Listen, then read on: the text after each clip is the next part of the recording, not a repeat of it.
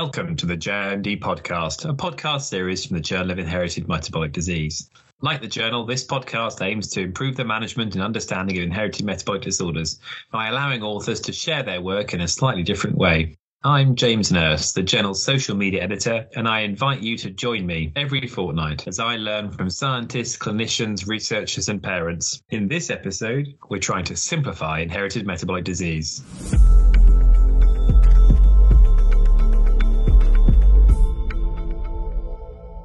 Good afternoon. I am honoured to be joined today by, the man who literally wrote the book in Inherited Metabolic Disease and the lady who's now rewriting the book. It's Professor Soderbre and Professor Garcia Cazorla. Good afternoon. Good afternoon. Good afternoon, James. And we're talking about a paper that I'm a huge fan of that you published with the journal in the middle of last year. It's a simplified classification for inherited metabolic disease. It's over a century since Archibald Garrod first described inborn errors of metabolism. How big is the field now? The field has enormously increased. In fact, Dr. Garrod described 1 century ago the first 4 inborn errors of metabolism, all of them enzymatic disorders with a biomarker, such as high level of cysteine and cystinuria, for instance. And now there are about 1,400 diseases according to the IEM base, which is an open access database continuously updated. In fact, now inborn errors of metabolism are not only enzymatic deficiencies, but also transporter, cofactor, vitamin metabolism defects, disorders of cell biology processes such as autophagy, and that includes many disorders without biomarkers, with normal biochemical tests.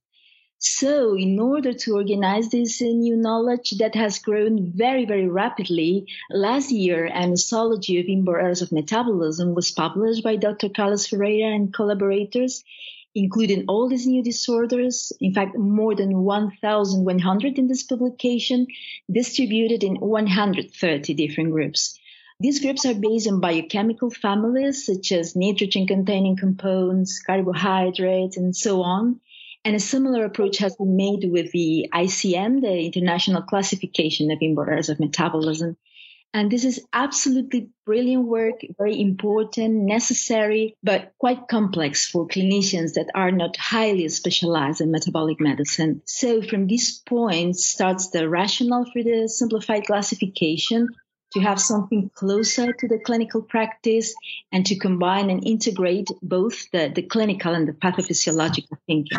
I mean, it is daunting just how big the field is now. For me, what sums it up is when you're shown those A4 sheets of circles and lines that looks like the metro map for every country ever, all on top of each other. How did the idea to make this huge topic simple for someone like myself come about? You know, I must confess that I am a general pediatrician. I was trained first in neonatology, and I was involved in France in the very first modern generation neonatologists. Getting experience from UK, from United States, etc. So, but then my training in biology was not at all in genetics, not at all in biochemistry, but in bacteriology and in microbiology. But I was fascinated by the metabolism of bacteria, and it was the time of Mono-Jacob model on E. coli with the replication of bacteria, etc.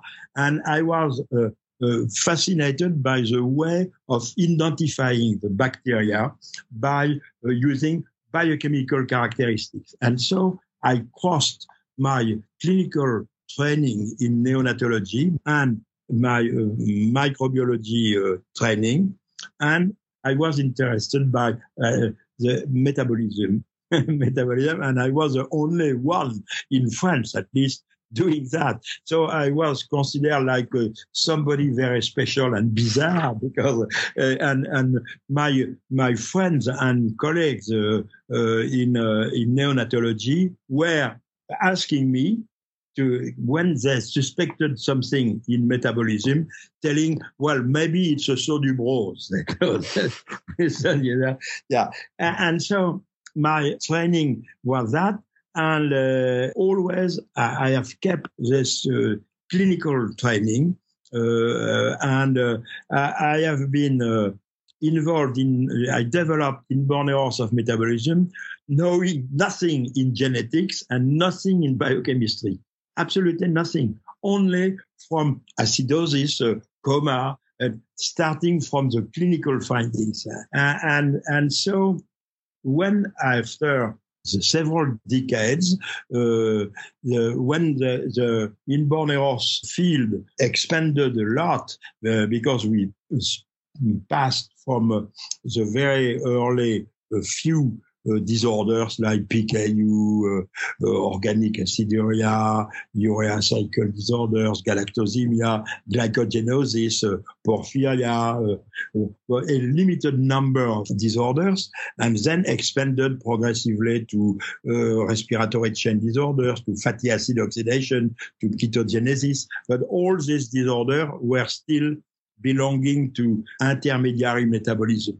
But then when we arrived to the defective synthesis of complex molecules, many things happened at that time. So I felt that it was indispensable to make something, at least for me, in my head,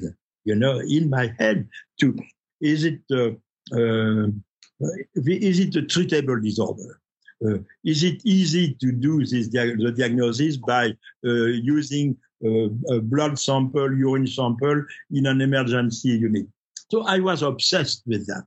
And so I began to build my classification based on that. And at the beginning, when I was chief resident in the late 60s, early 70s, already I made a distinction, classification into two categories.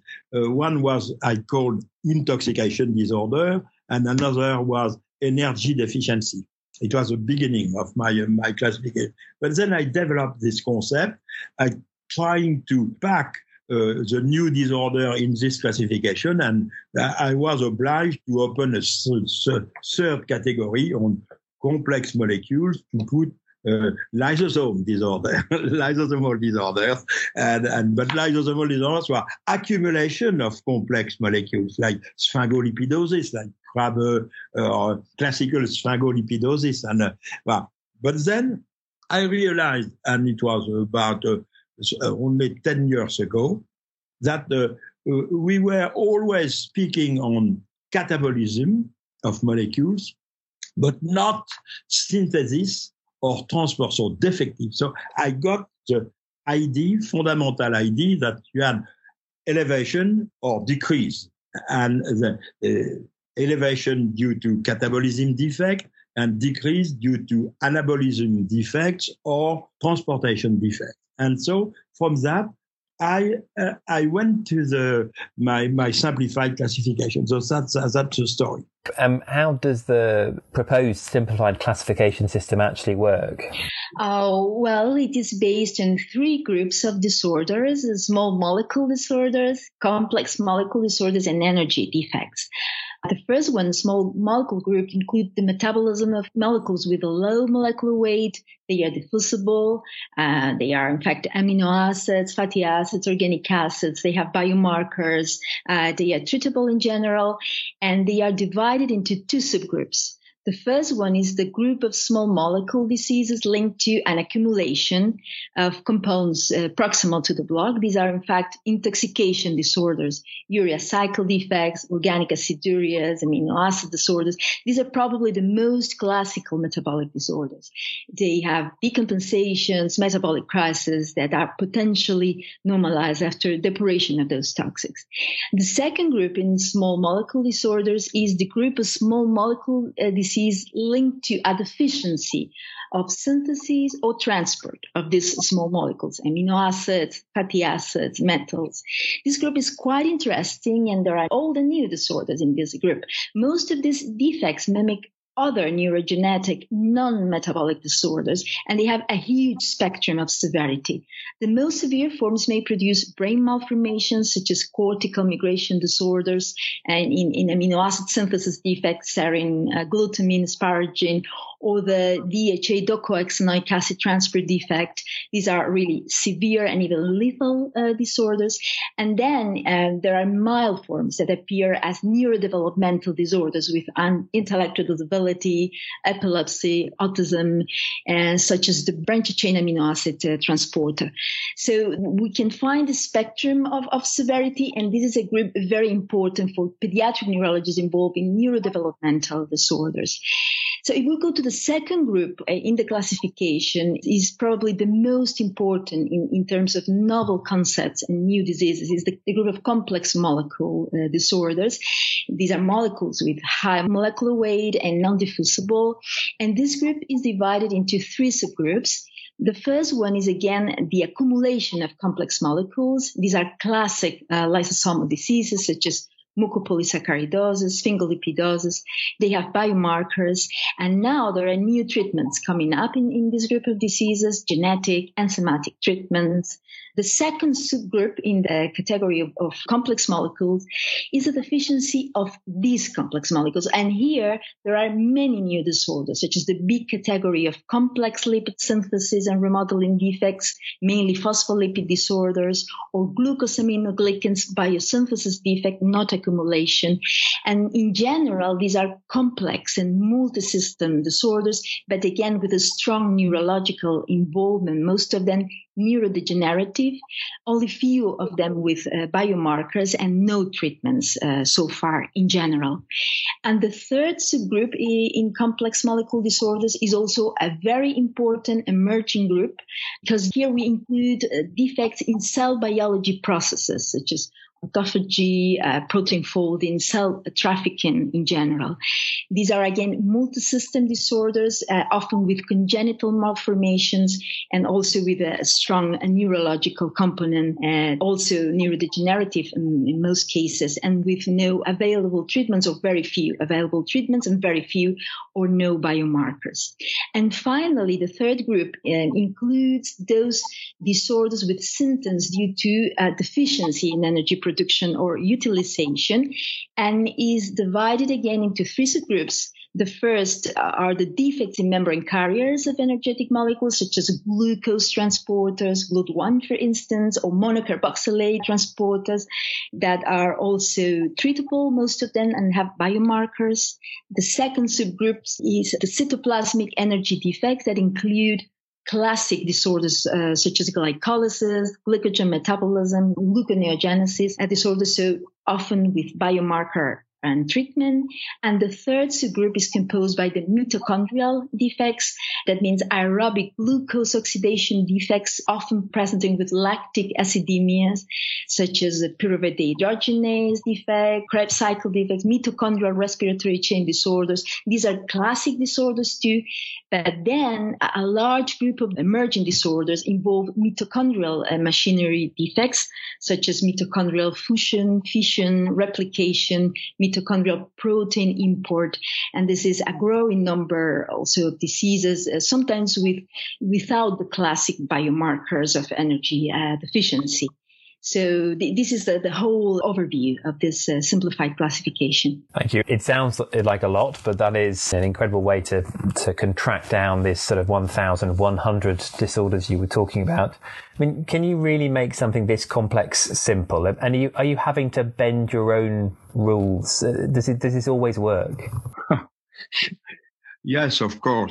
When you look back at that incredible list of very complicated, multiple inborn errors, we do need the simplification. And the basic point for all physicians at the bedside, and mostly pediatricians, but not only pediatricians, is clinical symptoms. And if you stick to the clinical symptoms, the clinical presentations, you are obliged to try to put all this incredible list of disorders into the clinical classification, so that even if patients have disorders in complex, overlapping, non-categorical biological systems, in fact, we are faced with the classical dilemma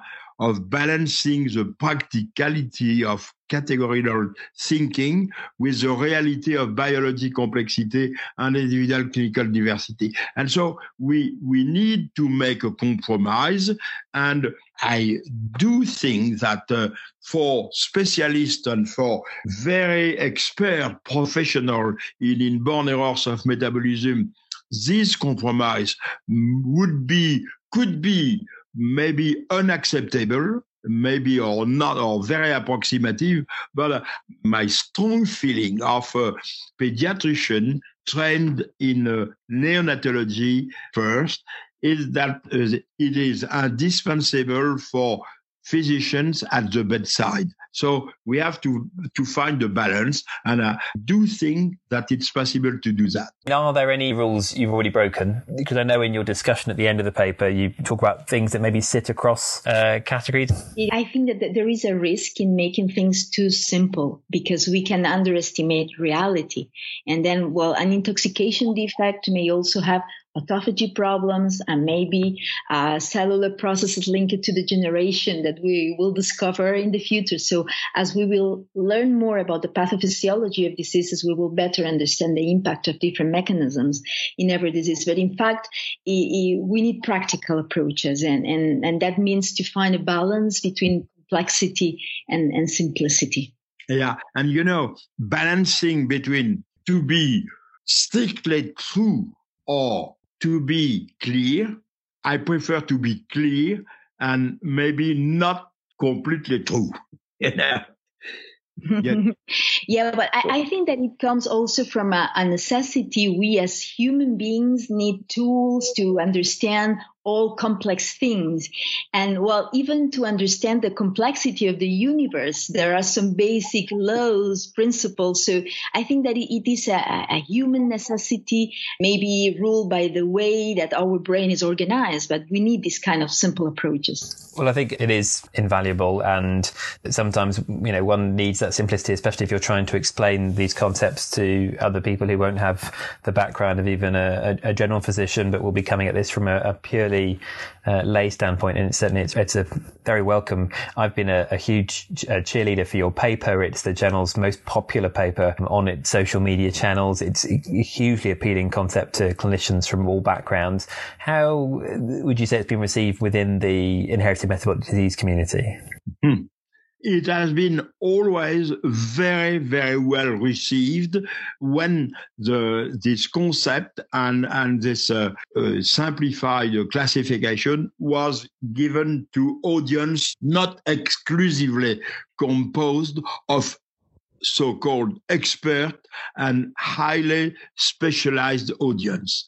And I would tell that if the GIMD wants to stay the journal of exclusively experts restricted to a very limited audience, 2,000-3,000 people very highly specialized in inborn errors of metabolism, of course, this paper has not its place in the journal. But if we want the GIMD for explaining so large importance of not inborn errors of metabolism, but metabolism in the life and the day-to-day process and in medicine in general, we need such a simplified paper to open the journal to non-specialist people. And so my feeling is we have to go further, and that's the reason I am so pleased that we have the possibility to present this paper in a much larger audience than the very restricted audience of small experts in the world. I, for one, as a non-specialist, am exceptionally grateful that someone has tried so hard to simplify this field. I know the paper has proved popular. I think this will also prove popular because the clarity and the insight that you're offering is invaluable for clinicians, and I think also for families. Thank you. It has been an honour and a privilege to speak with you both today. Thank you so much for your time. Thanks to you, Jane. Thank you very much. James, thank you very much. If you want to read this article, you can find it on the Journal of Inherited Metabolic Disease web pages hosted by Wiley, and you can hear more by searching for the Journal of Inherited Metabolic Disease wherever you get your podcasts.